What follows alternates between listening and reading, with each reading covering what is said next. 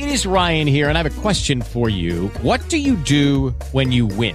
Like, are you a fist pumper, a woohooer, a hand clapper, a high fiver? I kind of like the high five, but if you want to hone in on those winning moves, check out Chumba Casino. At ChumbaCasino.com, choose from hundreds of social casino-style games for your chance to redeem serious cash prizes. There are new game releases weekly, plus free daily bonuses. So don't wait. Start having the most fun ever at ChumbaCasino.com. No purchase necessary. VGW Group. Void where prohibited by law. See terms and conditions. 18 plus.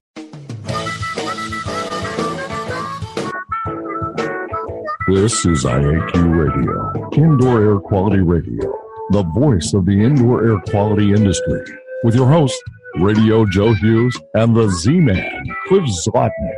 And now, Radio Joe Hughes. Good day, and welcome to IAQ Radio Plus. We've got a great show for you today on episode number 525. We're going to welcome Dr. Joe Spurgeon. Dr. Spurgeon is going to talk about, we're going to answer a question today. Can airborne mold samples be interpreted objectively using numerical guidelines? It's an answer that he'll give us today and in his upcoming book and a paper we just had him speak to us about at the Healthy Building Summit 2018. Great presentation. Check us out on Facebook and YouTube. Leave a comment if you would. You can subscribe to us. You can subscribe to our show announcement on iaqradio.com. And of course, we have continuing education credits if you email me at joe.hughes@iaqtraining.com. Okay, let's first thank our sponsors. IAQ Radio Platinum sponsor is John Don Products, where restoration and abatement contractors shop. Visit them at jondon.com. That's JONDON.com. I also want to thank our gold sponsors, Particles Plus, Healthy Indoors Magazine, Gray Wolf Sensing Solutions, and AEML Inc. Laboratory. And, of course, our association sponsors, the Indoor Air Quality Association and the Restoration Industry Association.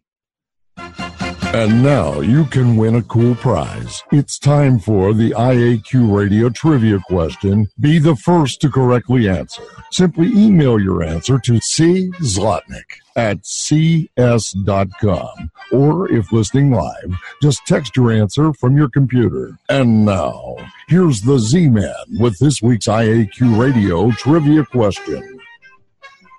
Hello, everyone. Thanks for listening to IQ Radio today. Congratulations go out to Vic Cafaro in Richmond, Virginia, for identifying New York City as the location of the world's first electric power plant. The IQ Radio Trivia question for today, Friday, November 30th, 2018, has been sponsored by Ideas, the solution chemistry company, creating unique solutions to odor removal, surface cleaning, and decontamination problems. Here is today's trivia question. Name the Hollywood celebrity who added a fake 11th finger to his handprint at Los Angeles' famous TCL Chinese Theater. Back to you, Joe. Okay, thanks, Cliff. Today's guest is Dr. Joe Spurgeon. Joe is I'm going to call it semi-retired Joe because you're still writing and doing a lot of research with Bayshore Environmental. He has a long history of working in both the federal government and private practice, doing mold inspection and consulting work, indoor air quality, and we always enjoy having Joe join us. He's also an author. We're going to talk a little bit about a couple of his books. So let's get Joe on the line here. John? Hello, Joe. Do we have you? Yeah, I'm here. Can you hear me? I can hear you great. It's so good to get you back on the show, Joe. I didn't realize. I thought you were on more than once before, but I guess it's just once. But anyway, the last time we talked, we were talking about your book. John, let's start the PowerPoint on this one because we're doing both audio and video for folks. Today we're talking about interpreting objectively mold samples using numerical guidelines. Let's go to the next one, John. But in the past, Joe, we talked a little bit about your book, The Collection and Interpretation of Indoor Mold Samples, and some of the questions. I just wondered if you could tell listeners a little bit about that book. Yeah, I kind of put the topics up on the screen. This is more or less discusses the various methods that you can use to collect and interpret indoor mold samples. And it basically gives a comparison between the methods and gives you the pros and cons of the various methods. For example, on the cover, there's 4 methods illustrated to sample carpet dust. So which one would you prefer if you had a specific objective? And it also talks about some of the limitations of the laboratory methods included with the analysis. Okay, John, let's go to the next one. All right. Now, you also had another, this is kind of more like a workbook here, Joe, on interpreting mold samples. Talk a little bit about why you thought this one was important. Yeah, as an expert witness, I review a lot of reports. A lot of them come across my desk, and I see some areas that could be improved. For example, most inspectors interpret their results directly from the laboratory reports. And in this book, what I'm trying to discuss is transferring the data to data tables in the report to look at concentration gradients, to look at rank order analysis, in order to look for patterns in the data and interpret them a little bit more precisely. And also what you should look for correlations between sample types. For example, look at what's on the air return, the air supply, carpet dust, settled dust, etc., and see if there's any patterns that you can backtrack to potential sources. So a little bit different focus on this book. It is, and I think they kind of work well together, though, don't they? Yeah, one gives you the methods, and one talks more about writing the report and interpreting the data. And then a new one, the next book should be coming out in December on basically interpreting airborne samples more specifically, basically what we're talking about today. Okay. John, you want to shoot to the next one? All right. Well, before we get into details on sampling, let's just review with folks, because I don't want people to think that's all we're focused on is just mold sampling. The elements of a mold inspection. Can you talk a little bit about the importance of each of these different elements, Joe? Yeah, I mean, the mold inspection is composed of all of these elements. You certainly want to take a good incident history. After you get your incident history, I normally do a visual inspection, and once I've looked at the facility, I come up with a sampling plan and plan what I'm going to be doing as far as sample collection and sampling rationale. You also might want to talk to occupants about any potential issues they have. And eventually you might work yourself into a forensic investigation. So as indicated, sampling is just one small part of the inspection, but I think it's very important. In my experience, if you do not sample, then you're missing some portion of the problem structures.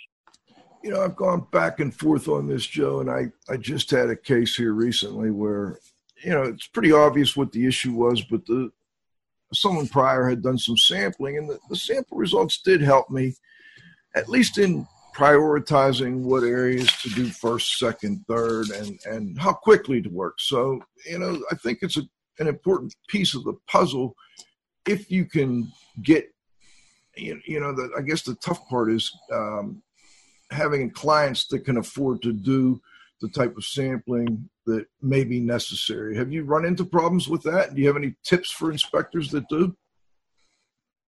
Well, no, you always work within the client's budget. All you can do is propose, and what I normally do is propose a rather complete inspection protocol. I try to put that in writing or at least document it, so at least I'm protected legally. And then you let the client choose from that protocol as you would at a menu in a restaurant. Whatever they want to pay for, whatever they want to do, I'll certainly do it. But I want to also give them my perspective on what should be done and then do what they want done. Well, and you mentioned something in there within that answer that I think leads to probably your next book, or at least your next training program. It seems like you offer that menu in part to ensure that you are covered legally. Is that accurate to say? Well, when people call me for advice or something, that's one thing I normally tell them to do. Yes, if I propose in writing or at least somehow document what I think should be done, if the client doesn't want to do it, I'm covered. I can always go back and say, look, it wasn't negligence on my part. I proposed it. They didn't accept it. That's their problem. We only did what they were willing to accept. That's correct. Yeah. Okay. I think that's great advice for our inspectors out there. All right, let's move to the next slide. All right, assessing condition. Let's talk a little bit about this. It's a fact, Joe. Yeah, my perspective is, assessments are based on the interpretation of laboratory reports, and most laboratory reports contain numerical data. For example, spores per cubic meter. And in my opinion, numerical sample results cannot be interpreted objectively or consistently without reference to numerical guidelines of some sort. And those have been hard to come by, haven't they? Very hard to come by. Most of them have been withdrawn because I don't think they were really based on an appropriate methodology to assess. So, and John, go to the next slide if you would. I'm not sure if it's on this one or not, but we at some point, Joe, we ought to talk maybe about the 3 sampling methods real quick that you've outlined in the past. I have them down as the reference method, the control method, and the database method. But you tell us listeners what you mean by those different methods. Yes, reference method is typically what we most inspectors use. It's indoor-outdoor comparisons. So you take an indoor sample, outdoor sample, compare the results. A control method is very similar, maybe more useful in commercial properties, but you're comparing a potentially contaminated area to an uncontaminated area, either in the same building or a similar building. And the database method is you're comparing your current sample results to a collection of previous sample results. So you're looking at what's normally present in this type of environment and comparing the current sample results and see if they're typical or not typical. Perfect. So we've got 3 options, and let's go over this slide in front of us now, Joe. The primary task of air sampling, I think this kind of sets the table, and then we'll go right into your current work. Yeah, again, just following up on the previous slide, I think one of our tasks is to differentiate between normal and contaminated indoor air, not just to detect mold, but is the mold a problem? And for that, most of us are going to be using a laboratory report. And interpreting a lab report requires the use of guidelines and decision criteria. And those guidelines can be either, number one, professional judgment, either historical usage like indoor-outdoor comparisons, or a lot of inspectors I found in teaching my courses have their own personal guidelines that they use. We don't talk about them, but they're in the back of our mind, and that's how we use them to interpret the lab report. Or the second approach is to use actual stated, discrete numerical guidelines. For example, dust mite allergen limits, Hermes scores, and detection techs Instascope are examples of those. Okay. Joe, I got a text question, which is kind of, it sets right in here. Zephlon's trifold guide that comes with most orders of aerosol recommends 10-minute sampling outside at 15 liters per minute, 5-minute sample inside for most situations. Have you concerns if an investigator does not follow the manufacturer's guidelines if the sampling results are to be used in a courtroom? Yes. In my experience, I've been involved in court cases where the data has not been allowed to be entered into the case because the manufacturer's guidelines were not followed. Those specific instances are typically with wall cavity samples, for example. Okay. Instead of sampling at 15 liters a minute, someone will sample at 5 liters a minute, or they'll sample for 30 seconds. And that gets them into trouble because there are no guidelines for that.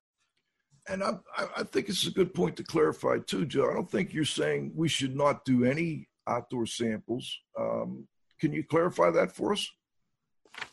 Oh yeah, I always I take outdoor samples, especially if it's in an area, a geographical area I'm not familiar with. I want to see what's present.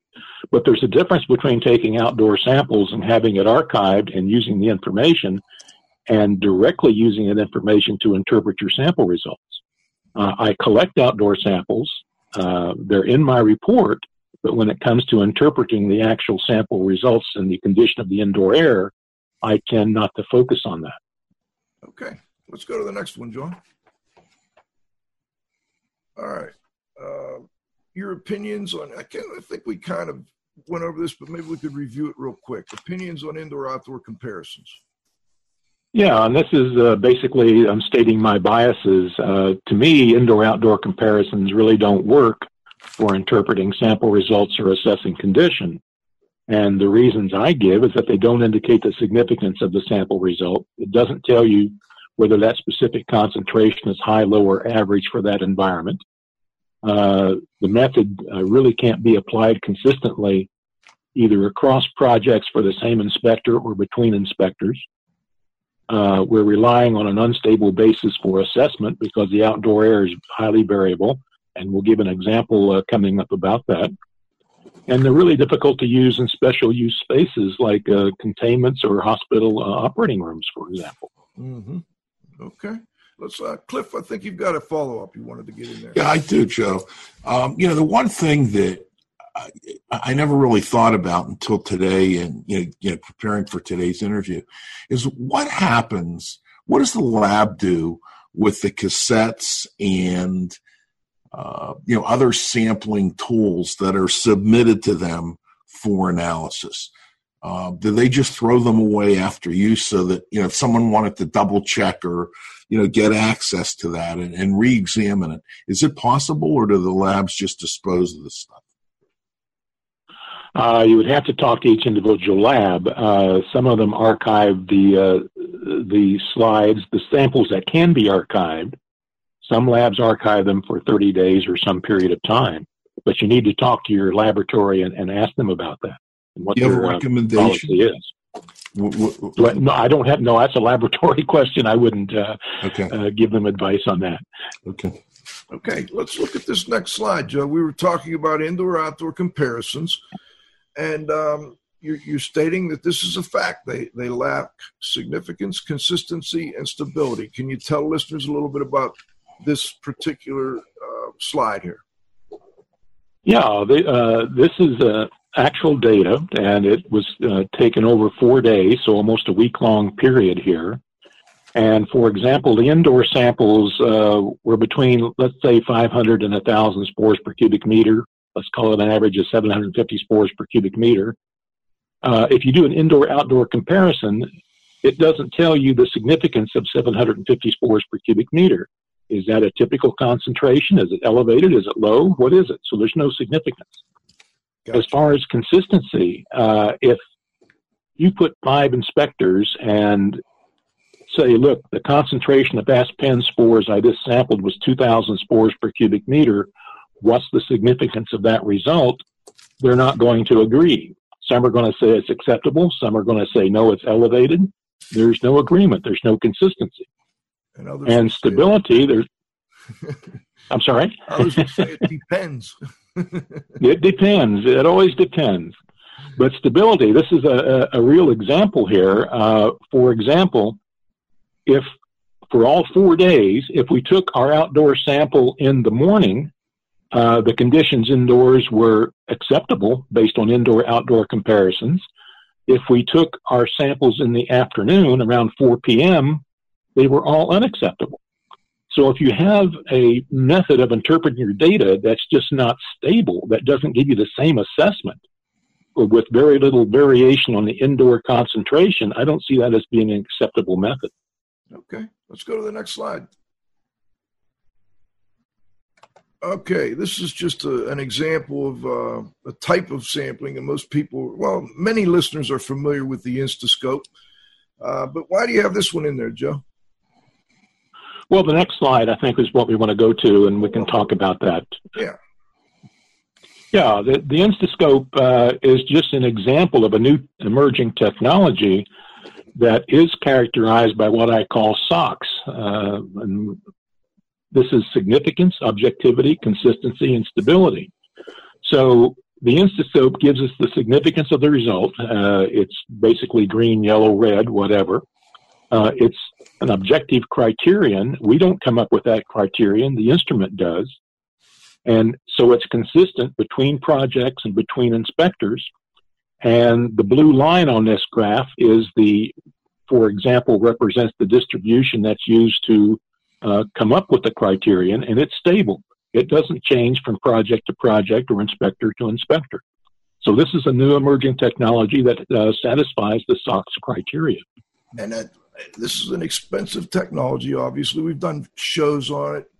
Very interesting. Many people can't necessarily afford this, but I think the point you're making here as we go down the road on this is SOX is important to whatever type of sampling you do, and you're going to help show people how to use these the method that you're talking about, which is more of a numerical or database method, and still provide SOX. Is that accurate to say? Yes, it's basically the poor man's version of what we're looking at right here. Beautiful. So it's a very simple, inexpensive way of coming up with your own reproducible method. That's perfect. You said it much better than me. Let's go to the next one. All right. Current status of air sampling. Your thought is that it's subjective, inconsistent assessments. Let's talk a little bit about this, Joe. Yeah, basically, if you're using indoor-outdoor comparisons, and that's what almost everyone uses, in my opinion, it leads to subjective, inconsistent assessments or no interpretation at all. As an expert witness, I review many reports from different consultants, different inspectors, and it's not unusual at all to see a report that's simply the laboratory report with a cover page on it. There's no interpretation at all because they're afraid to interpret it because there's no guidelines. When I've taught my sampling course at the IAQA conferences, for example, I typically try to ask a question, when does indoor aspen spores become a problem? And what I'm showing here is kind of a generic summary of the responses. 10% of the students will tell me that 300 spores per cubic meter of aspen is a potential problem. Most of the students are going to tell me somewhere between 1,000 and 10,000 spores per cubic meter it becomes a problem. But we have to recognize that this is still a tenfold range, a very wide range. Sure. And some individuals tell me even 30,000 spores per cubic meter are not a problem. So what we have is a sick individual with 30,000 spores per cubic meter in his house, and the consultant is telling them there's no problem, it's your imagination. And we have a young single mother who's trying to make a living, who has to come up with the money to remediate her property because there's 300 spores per cubic meter in her property. So it's very inconsistent. Tremendous. And the professional judgment, just in this example, varies over at least 2 orders of magnitude. Wow. Okay. Let's go to the next one. Yeah.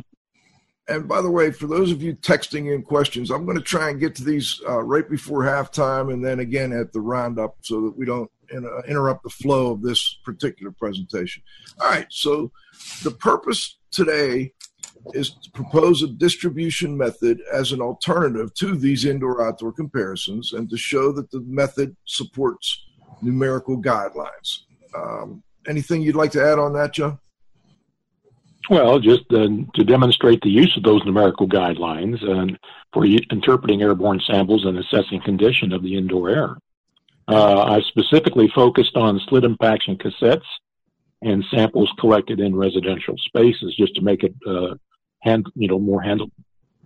And I assume that's also in part because this is probably the most common way that home inspectors, mold inspectors, and many, even industrial hygienists commonly use slit impaction cassettes to do these types of assessments. Yeah, I think we have a slide coming up on that. But yes, 80 to 90% of all those samples, airborne samples submitted to the laboratories, I've been reported as are basically slit impaction cassette samples. Okay. So if you don't have a method based on slit impaction cassettes, it's not very applicable. Very good. Let's go next. All right. The distribution method. Let's talk about what that is, Joe. Yeah, it's rather simple. It may sound complex, but it's basically assessing the condition of the indoor air or any sample matrix based on a number of similar samples that the inspector has collected. For example, the sample results already in your file cabinet. And instead looking at a distribution of samples rather than individual samples to interpret the results. Okay. So you're actually kind of using other homes, other buildings that you've worked in to help you with the current one. Yeah, you're comparing the current indoor air that you're sampling to basically a number of previous structures that you've sampled. And so you're getting a relative comparison. You're also giving yourself a leg to stand on if you ever go to court. Yeah, instead of taking one sample and saying, I just have one sample result, if you've included that sample with 99 previous samples, then you have 100 samples that you're using to interpret your results. You know, that's something I wrestled with that for years, Joe, and now, you know, it makes a lot more sense to me. I understand what you're saying. I always, you know, because people always ask, how many samples do you need to take to get a statistically valid sampling set and so forth? You know, and oftentimes we can't afford to take, 25, 30 samples on a project. So I love the way you put that. Yeah. Okay. Next one, John. All right, here we go. What is a distribution of concentrations? Now we get down into the weeds just a little bit. I think you've broken it out in a way that will help people understand. Yeah, it's just, for example, if you've collected 5 samples from a property, and on the right-hand side we have the concentration, you simply list them in rank order from the lowest concentration to the highest concentration. And it's really very simple. One sample out of 5 represents 20% of the total number of samples collected. So the first sample is the 20th percentile concentration. If you look at all 4 samples, for example, 4 of the samples were less than 350 spores per cubic meter in this example. So the 80th percentile concentration would be 350 spores per cubic meter. And that's as difficult as it is. So rank order on your left-hand column, concentration on your right-hand column, and the percentage. So percentage versus concentration is your distribution. And that's all it is. I have a dream, Joe, if everybody listening could do this with their samples and then we could collect it all, we'd have that huge, number of people out there and a real nice way of looking at all these distributions. Would that make sense? Well, yeah, I'm going to be talking about some 650 samples today, and I didn't collect any of those samples. I had 2 inspectors cooperate with me and submit their samples to me, and I did the analysis. But I didn't collect any of these samples. All right, let's go to one more slide. Then I've got a couple, I think, quick text questions, and then we'll break for halftime. Cliff, sound good to you? Sounds good, Joe. All right. Distribution. So now you're looking at the distribution of the concentrations, Joe. Can you talk to listeners a little bit about this? Yeah, well, this is the same thing as the previous slide, except just instead of looking at just 5 samples, here we're looking at 450 samples, actually. By doing this, I can tell you that 55% of the samples were less than 1,000 spores per cubic meter. 85% of the samples were less than 10,000 spores per cubic meter. And as I say, this is very interesting, but it's not very useful. It doesn't tell you anything. It tells you a little bit, but it doesn't help you assess condition. But if we go to the next slide, then I think we can see where it's beginning to make sense. John? Here we go. So here we have a situation where we've inserted what I call decision criteria onto the distribution. Now it starts making sense. If I can tell you that 750 spores per cubic meter of aspen or less is representative of a typical indoor air, and that aspen concentrations greater than 1,500 spores per cubic meter are representative of contaminated air, then we can start making decisions on the condition of the next property that we inspect. And these data are not based on my personal biases or experience. They're given to me by the data itself. The curve, the blue line, defines the data, and the criteria is defined by the data. So once we overlay a decision criterion on top of the distribution, we can start assessing the condition of the indoor air. So in essence, what you've done here is sort of like what Instascope has done to some degree. You've got a green, yellow, and red set up right here based on this particular set of samples. Yeah, it's kind of the reverse. I think the Instascope is based on the distributions that I've been proposing. Okay. All right. Let's do a real quick one before we go to a break. I had a couple texts. Let's see. Is it worth sampling with aerosols outdoors in the wintertime with temperature near or below freezing? Well, again, you'd have to ask the manufacturer, but that's an aqueous gel. And if the gel gets very cold or begins to freeze, then the collection efficiency is going to be reduced. Okay. And if you're doing indoor-outdoor comparisons real quick, you take 5 minutes indoors. Someone asked, would it not make sense to do the same with your outdoor sample for consistency? Yeah, any sample time below about 30 minutes can be compared. For example, you can compare 5-minute samples with 5-minute samples or 5-minute samples with 10-minute samples. It doesn't make any difference. Okay. So whatever your preference would be. All right. Well, let's go to halftime, John. I've got a couple more I didn't get to yet, Joe, but we'll try and get to those at the roundup. IAQ Radio Platinum sponsor is John Don Products, where restoration and abatement contractors shop. Visit them at jondon.com. That's JONDON.com. Gold sponsors are Particles Plus engineers and manufacturers of feature-rich particle counters and air quality monitoring instrumentation. Learn more at particlesplus.com. Count on us. Healthy Indoors Magazine, a free online digital magazine for industry professionals and consumers. Subscriptions available at healthyindoors.com. And AEML Laboratories, free FedEx shipping, great pricing, same-day results, and never a rush fee. Learn more at AEMLinc.com.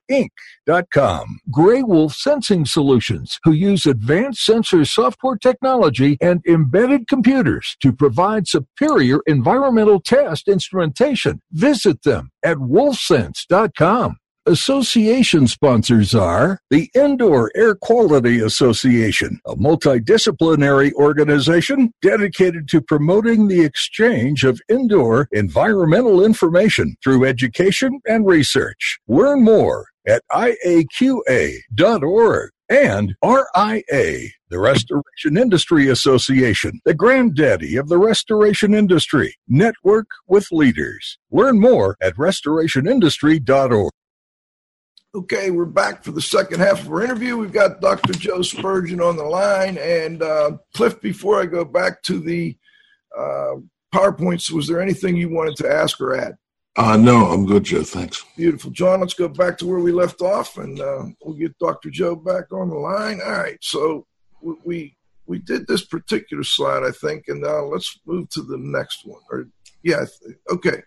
So 2 databases, the national data were used. Let's tell us about this one, John. All right, Joe. Yeah, I used 2 databases. What I call the national data were used to assess building-related contamination, and they were submitted by Dan Bridge. And the California data were used to assess ASPEN concentrations in reference to occupant exposure potential, and they were submitted by Jack Clausen, basically of Trabuco Canyon, but also, I think, recently relocated to North Carolina. Okay. Next, John. All right. So let's tell people a little bit about these 2 sets of data, Joe. Yeah, these were not small sets of data. The national data is 450 indoor samples and 235 outdoor samples collected in 117 properties in 23 cities and 9 states. And they were across seasons, climate zones, personnel, etc. The California data were collected 204 indoor samples in 88 properties in Southern California. The national data were not characterized by indoor condition, but the California data were. They were characterized by presence or absence of water damage, health complaints, and visible mold. So these are rather extensive sample databases. Next one, John.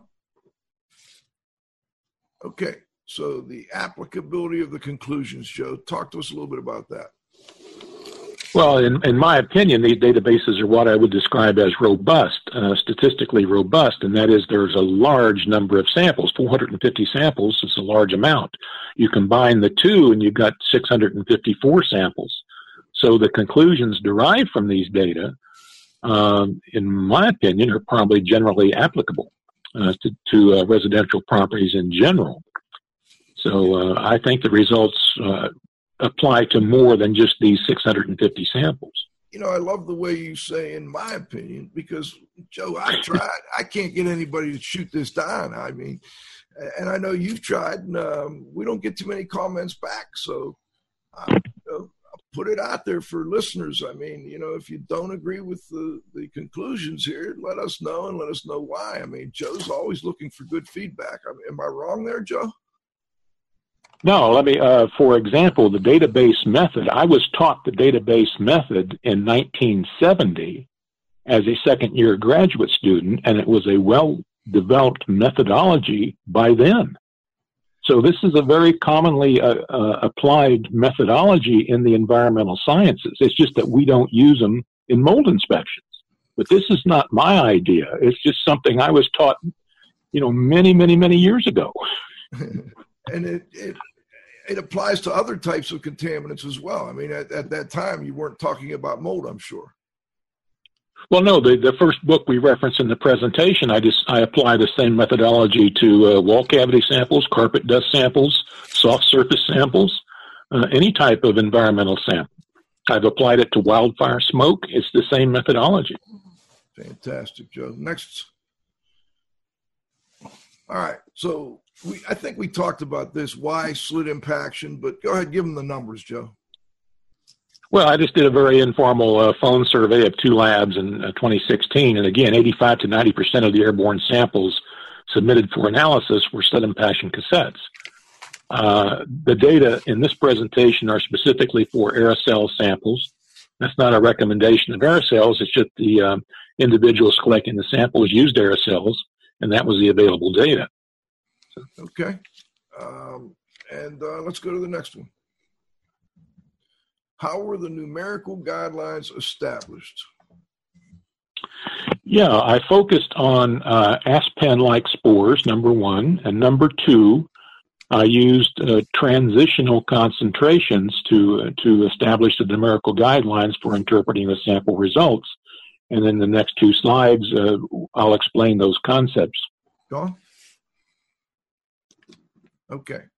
All right. So if we look at the data, again, this is 650 samples. If you look at the average, and obviously total spores were detected in 100% of the samples, but aspen, which is a contaminant spore, was detected in 86% of the samples. Now, I could have used Stachybotrys also, but Stachybotrys was only detected in 17% of the samples. So if you want a generally applicable method, aspen spores are a lot better to use than Stachybotrys, for example, for establishing guidelines. Gotcha. More usable. And what about the cladosporium? It was in 84%. Yeah, I've got guidelines for cladosporium and total spores, and when we get to those slides, I'll indicate to you why aspen is still a better choice. Okay, next. Here we go. All right, and here's the what I'm talking about when I say transitional concentration. This is just the rank order of 424 indoor aspen samples. And you can see a break in the curve at about 1,000 spores per cubic meter. And so the 1,000 spores per cubic meter is what I call the transitional concentration. It's basically transitioning between 2 distributions of samples. The lower concentrations are more typically of normal air, and the higher concentrations more typically of contaminated air. And a plot like this gives us the transition point, which is approximately 1,000 spores per cubic meter for aspen. And this is the same type of graft that I used for cladosporium or total spores, or you could use for Stachybotrys if you wanted, or any type of spore. Okay, next. Assessing building related. Okay, so numerical guidelines. Joe, go ahead. Yeah, it is, from my perspective, an inspector does basically two things. We can either assess building related contamination, or we can assess occupant exposure potential. And what's the difference? Well, if you're looking at an air delivery system, if you're looking at building related contamination, you're going to inspect the cooling coil. If you're assessing occupant exposure potential, you're going to sample the air supply duct. Okay. Gotcha.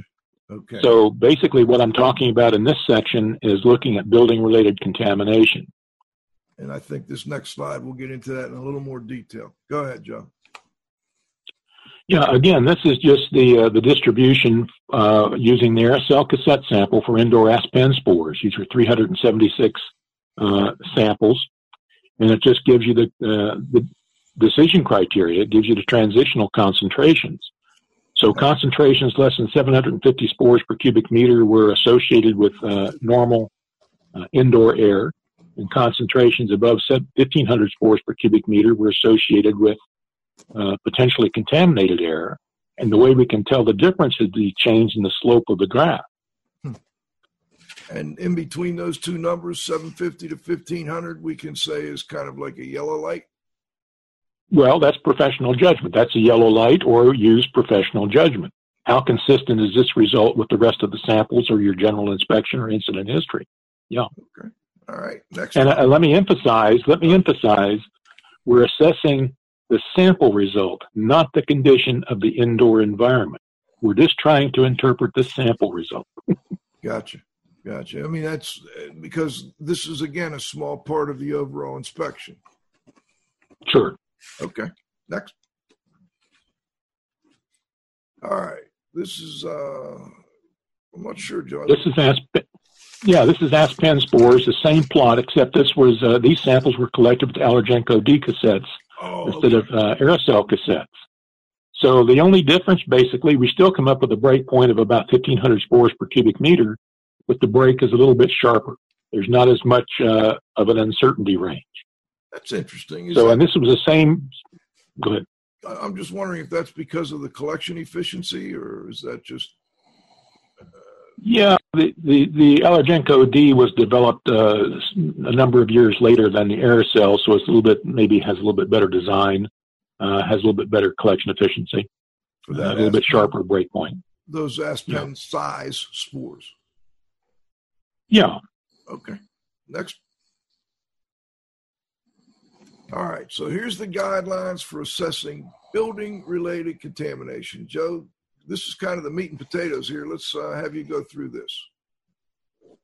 Yeah, so this is these are the data for aspen, cladosporium, and total spores. So as we were talking, aspen concentrations less than 750 are typical of normal indoor air. Greater than 1,500, typical of potentially contaminated indoor air. In cladosporium, I give you the range on that, and for total spores. Now, this is what we were talking about. Why would you prefer to use aspen rather than total spores? The professional judgment, the range for professional judgment for aspen, the difference between 750 and 1,500 is 750 spores per cubic meter. Okay. If you look at total spores, the difference between the two ranges is 5,500 spores per cubic meter. So a lot more precise assessment of condition using aspen versus cladosporium or total spores. Interesting. So aspen is a real common indoor contaminant too. Very common, but it gives you a little bit more precise assessments. Gotcha. Now, if we look at the comparison between Allergenco and aerosol, the upper range for the aerosol is basically the same thing as the contaminated range for the Allergenco D.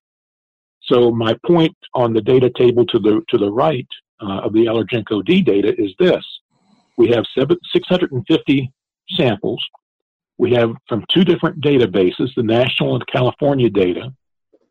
We have it for aerosol and Allergenco D cassettes, and we still come up with the same numbers. So it's a self-consistent assessment. That's part of across sample types. Yes, that's my opinion. All right. Very nice, Joe. Next. Okay. Part 6 of your presentation was on assessing occupant exposure. Let's go ahead and talk a little bit about that. Yeah, here we have, I'm talking about what I call the California data. This is 204 samples. And Jack Clausen characterized the indoor spaces as to whether or not there was water damage, health complaints, or visible mold. So we can start looking at these various conditions and how the concentrations of asp-10 would vary in these conditions. Okay. Next, John. Joe. Okay, here's just the California data. Of the 204 samples, we had 46 samples where water damage was not detected in the property. 94 samples where water damage was detected. We have properties with and without health complaints and visible mold detected. So what we're looking at is, and asking the question, what were the effects of these factors on occupant exposure potential? And that's what I'm looking at in this section. Okay. John? Joe, what do we got here? 7421. Yeah, this is the Bioaerosols Assessment and Control. It was published by ACGIH in 1999. I think a lot of us are familiar with it. And they advise reporting both average and worst case occupant exposures. And my point is that these parameters are not provided by indoor-outdoor comparisons, and both of them are provided by the distribution method. Gotcha. So just another argument for using the distribution method over indoor-outdoor comparisons. And it's not that the ACGIH didn't talk about indoor-outdoor comparisons. They did have something on that in the book. You just go back one if you would, John. I think you're just pointing out that the method that you're proposing here probably does a little better job than the indoor-outdoor comparison. Well, if the ACGIH book, when they talk about indoor-outdoor comparisons, they're talking about, if you read it, commercial properties. Okay. And, for example, I've been at a commercial property for 8 months working on it. And, yes, I certainly used indoor-outdoor comparisons, but I had hundreds and hundreds of samples in each distribution. What they're basically saying is, they didn't recommend transferring that methodology to residential inspections where you've got 2 or 3 samples. Interesting. Cliff, did you have a follow-up? Yeah, I did, Joe. Since you've been following this for so long and been involved in it, who or what organization is the source for this indoor-outdoor comparison? Good question, Cliff. Well, I don't know the organization. I think it's this microbiologists in general proposed that methodology. I think it was. But you have to understand that when this started, most microbiologists were environmental microbiologists, if you want to characterize it that way. Got they weren't indoor air quality specialists. So I think it was just, well, let's try this. We don't have anything else. Let's try this method. Right. I don't think there was any established methodology that supported it. I think it was somewhat reinforced, though, Joe, with the EPA mold in schools and commercial buildings. Oh, absolutely. But they didn't. They just picked it up and parroted what other people were saying. In fact. Gotcha. Okay. Hopefully that helps answer that one, Cliff. Thanks, Jim. Next up. All right. So here's an occupant exposure potential slide here, Joe. Talk to listeners a little bit about what you've done here. Yeah, a little bit complex. I apologize for that, but this gives us the cumulative percentiles for asp-10 concentrations in properties without any water damage, properties with health complaints, with water damage, and with visible mold. And the first point I would like to make in the column under no water damage, the 95th percentile concentration was 750 spores per cubic meter. So this conforms with the upper limit of normal indoor air. So properties without water damage typical indoor environments had basically maximum mass pen concentrations of 750 spores per cubic meter, which is a number we were showing in our previous slides. Yes. Now, if we look at the column under water damage and look at the 73rd percentile concentration is the average occupant exposure, and that's what you would use to compare occupant exposures. And the 95th percentile concentration is what you would use to compare worst case exposures. Mm-hmm. So if we look at the 70th percentile and 95th percentile ratios for water damage versus no water damage, what we can say is, at least in these data, properties with water damage had occupant exposures about 5 times greater than in properties without any water damage. And the worst case exposures in water damaged properties were about 16 times greater than in properties without water damage. So now we can start to get a feel for just how bad the exposure potential is in water damaged properties versus non-water damaged properties. Gotcha. Okay, next. All right. Numerical guidelines and the California data. What are we talking about on this slide here, Joe? Well, what I'm trying to say is, if you're looking at normal indoor air, properties without any water damage reported or observed, then 95% of those samples were less than 750 spores per cubic meter. So only 5% of samples from normal air are expected to be higher than that concentration. So that would be a rare event. Only 3% of samples from normal air are expected to be greater than 1,000 spores per cubic meter. And only 1% of samples from normal air are expected to be greater than 1,500 spores per cubic meter. So if we want to come up with a definition of potentially contaminated indoor air, an aspen concentration greater than 1,500 spores per cubic meter is almost certainly a sample that was collected from potentially contaminated indoor air.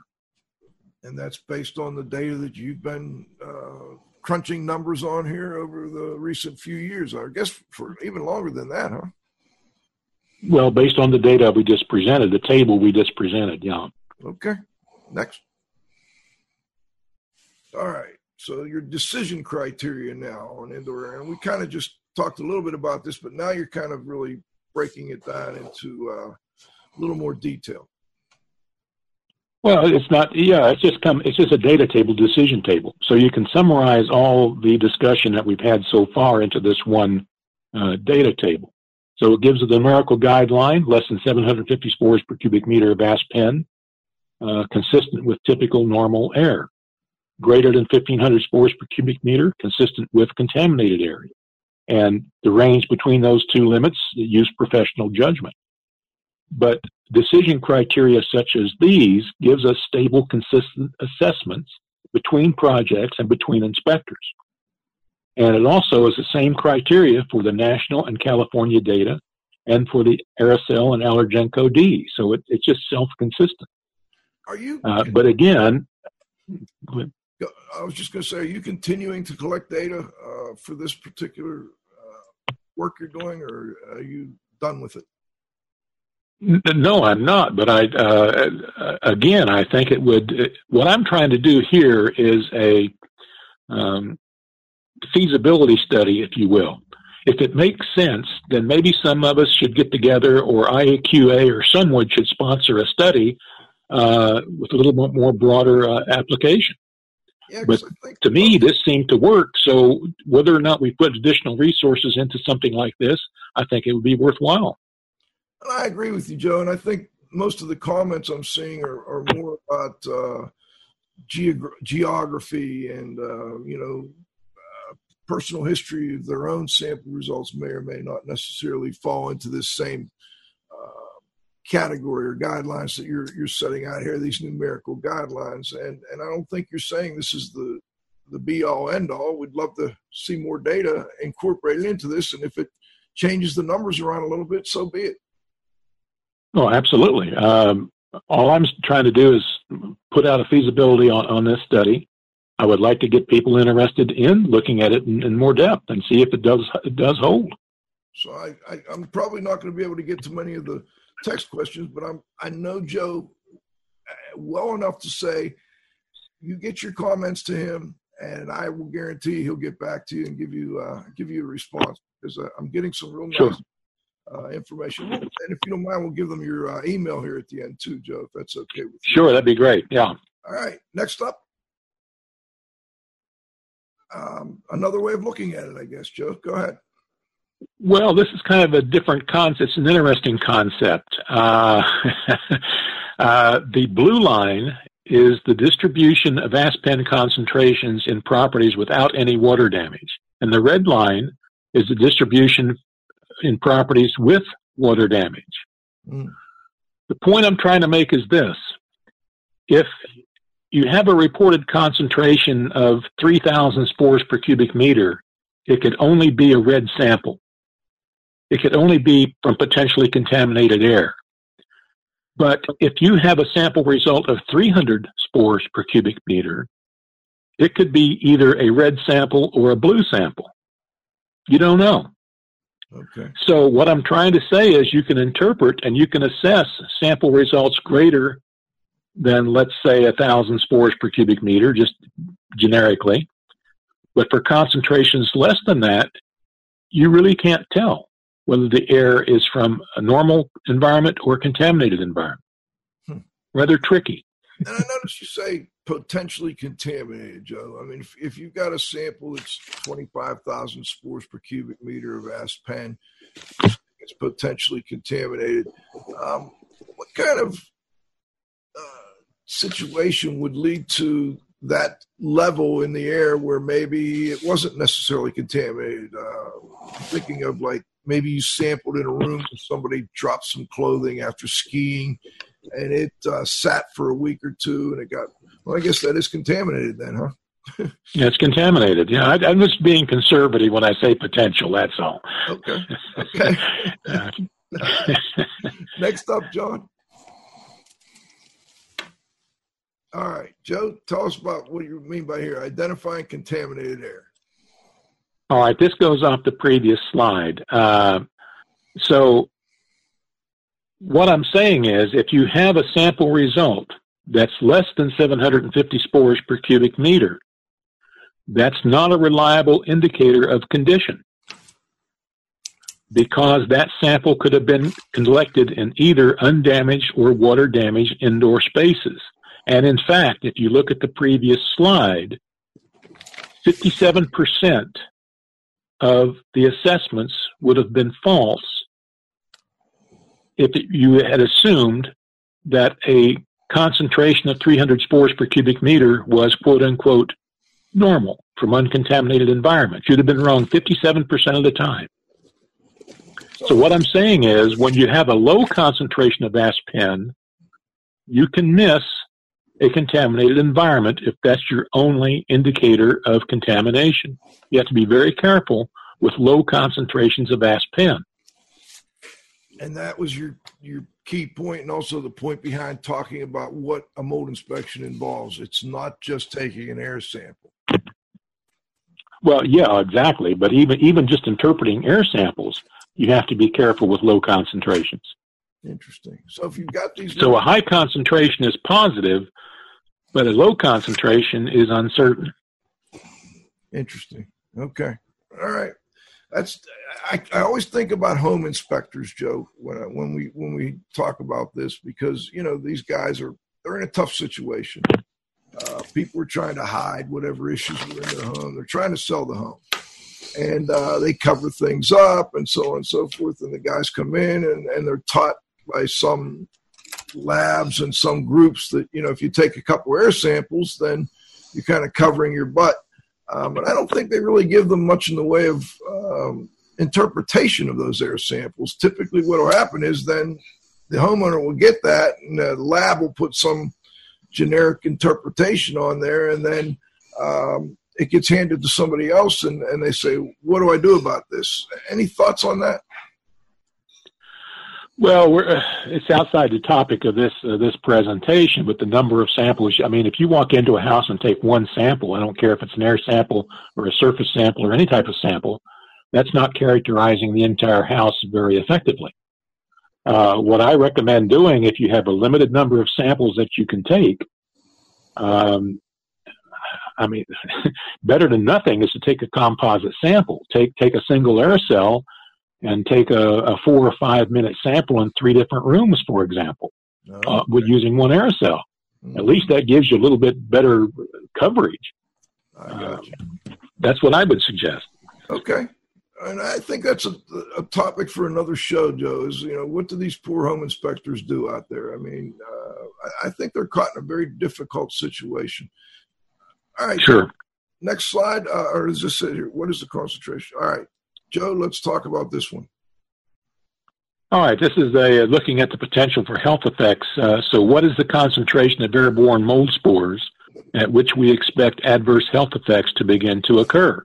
I think that's a relevant question. And using this methodology, we can at least begin to look at it. Next slide. Here we go.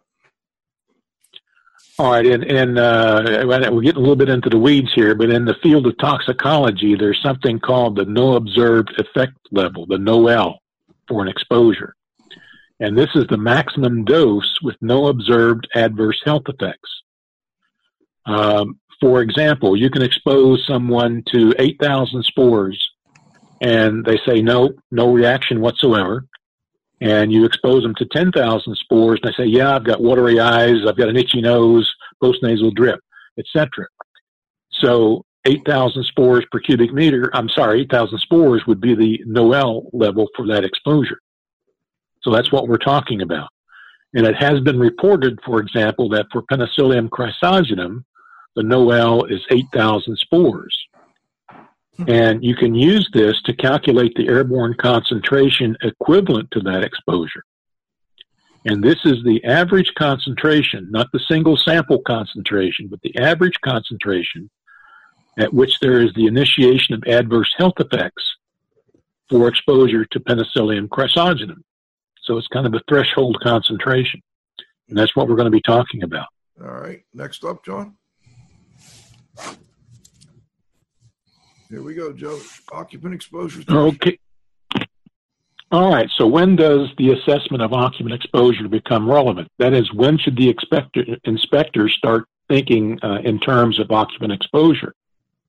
And it depends on the time of exposure. For example, EPA estimates that 90% of our time is spent indoors. So if you have a stay-at-home person, they spend about 21 hours a day in their home. And the average concentration for Penicillium chrysogenum that would create the NOEL exposure is about 1,100 spores per cubic meter. If you have someone who goes to work or goes to school and they're only in the home for like 13 hours a day, it's around 1,700 spores per cubic meter. Now, those specific concentrations in themselves aren't very relevant, and they're going to change all over the place. But what is important, to me at least, is the order of magnitude. We're talking about 1 to 2,000 spores per cubic meter, not 10 to 20,000, not 100 to 200,000, but 1 to 2,000 spores per cubic meter. Okay. So I think that's important. If we look at the average concentrations in what I call the national data, in the 117 homes that were sampled in the national database, all right, 40% of those homes exceeded 1,100 spores per cubic meter, and 30% of them exceeded 1,700 spores per cubic meter. So this is not an uncommon situation where we should be looking at, or at least anticipating, occupant exposure potentials. Sure. All right. Next up. All right, here we go, Joe. What works for socks? Yeah, this is, again, my opinion, but if we're looking at a sample interpretation method and whether or not it works, I think it should have at least the following characteristics. It should give us the significance of the sample result. It should tell us whether that result is high, low, or average. It should have objective decision criteria upon which we can base the assessment that's independent of our training, experience, or bias. It should be consistently applied across projects and between inspectors to arrive at a consistent assessment of condition, and it should have a stable basis for assessment. For example, the distribution versus indoor-outdoor comparisons. Okay. Next up. And so, in my opinion, the distribution method meets these criteria. It provides the significance of results. It gives us numerical guidelines and decision criteria. It's objective. It's based on transitional concentrations. You can agree or disagree, but I can tell you what the criteria are, and we can at least argue about them. It can be consistently applied across projects and between inspectors. It has a stable basis of comparison based on a robust database with large sample size. And finally, it can be applied to special use environments such as remediation containments, hospital ORs, etc. Interesting. Next. Okay. So this is the answer, huh? Well, it's not the answer, but I'm just saying what I was saying before. The distribution method is not something I just made up. Again, I was taught this method as a second-year graduate student 50 years ago. It's well established. American Industrial Hygiene Association has published at least 6 books on this topic, describing how to do it and how to use it. And these are like the last 3 that were published. So it's not just a concept that's brand new. It's a very old concept, very established concept. Fantastic, Joe. Let's go to the next one, John. I think we're getting distribution method is also recommended in these documents. I think we talked a little bit about that, Joe.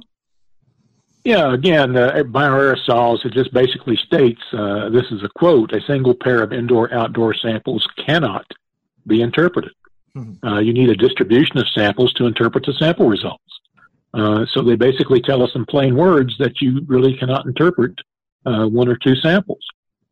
And again, it's based by the Exposure Assessment Committee at EIHA. The only issue is IAQA's position on this. They do have a body of knowledge document on the website, and if you read it closely, you would almost have to adopt the distribution method to comply with it, but there really is no position. No, nothing really backing that up, huh?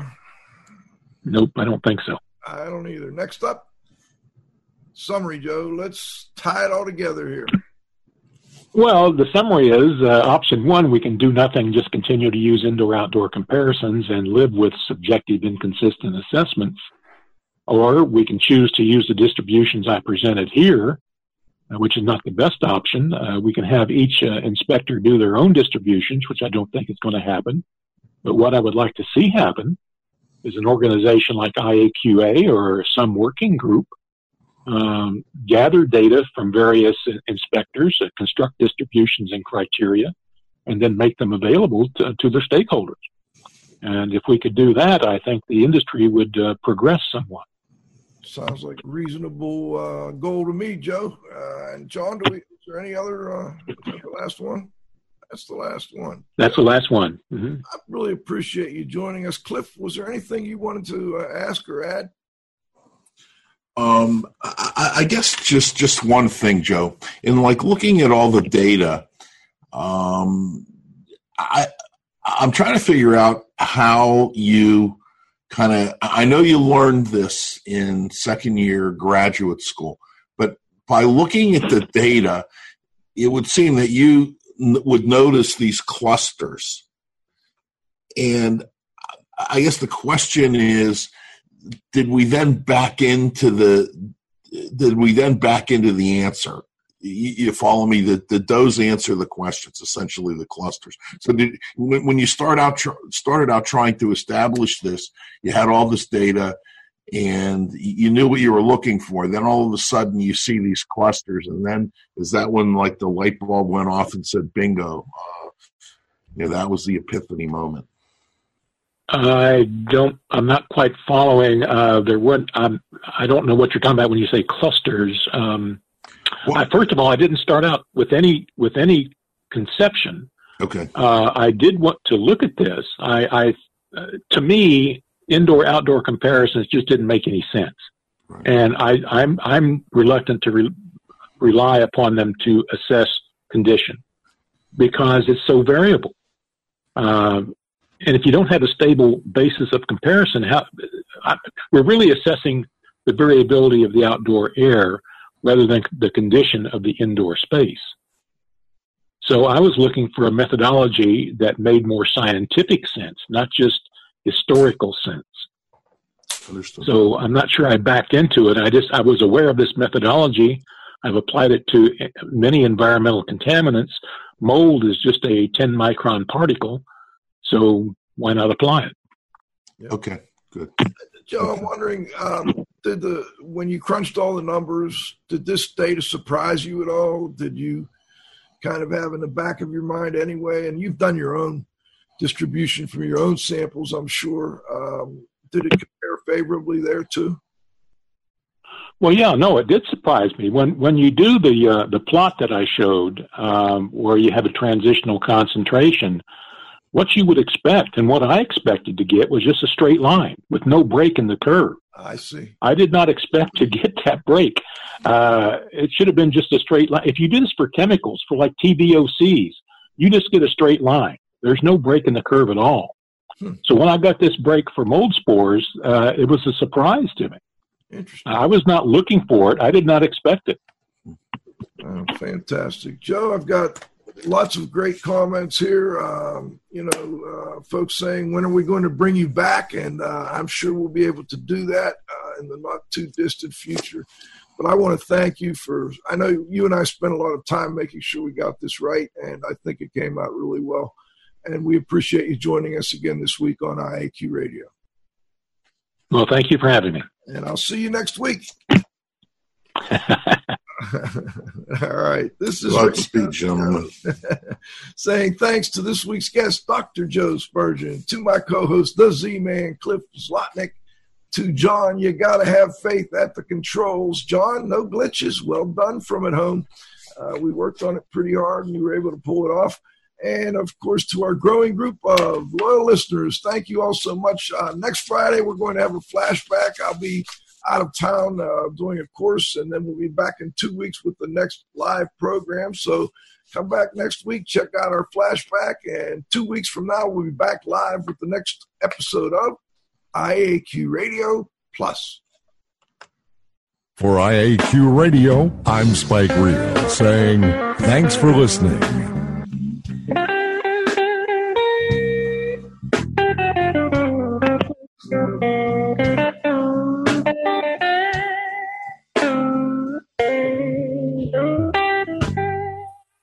Judy was boring. Hello. Then Judy discovered ChumbaCasino.com. It's my little escape. Now Judy's the life of the party. Oh, baby, mama's bringing home the bacon. Whoa, take it easy, Judy. The Chumba life is for everybody. So go to ChumbaCasino.com and play over 100 casino-style games. Join today and play for free for your chance to redeem some serious prizes.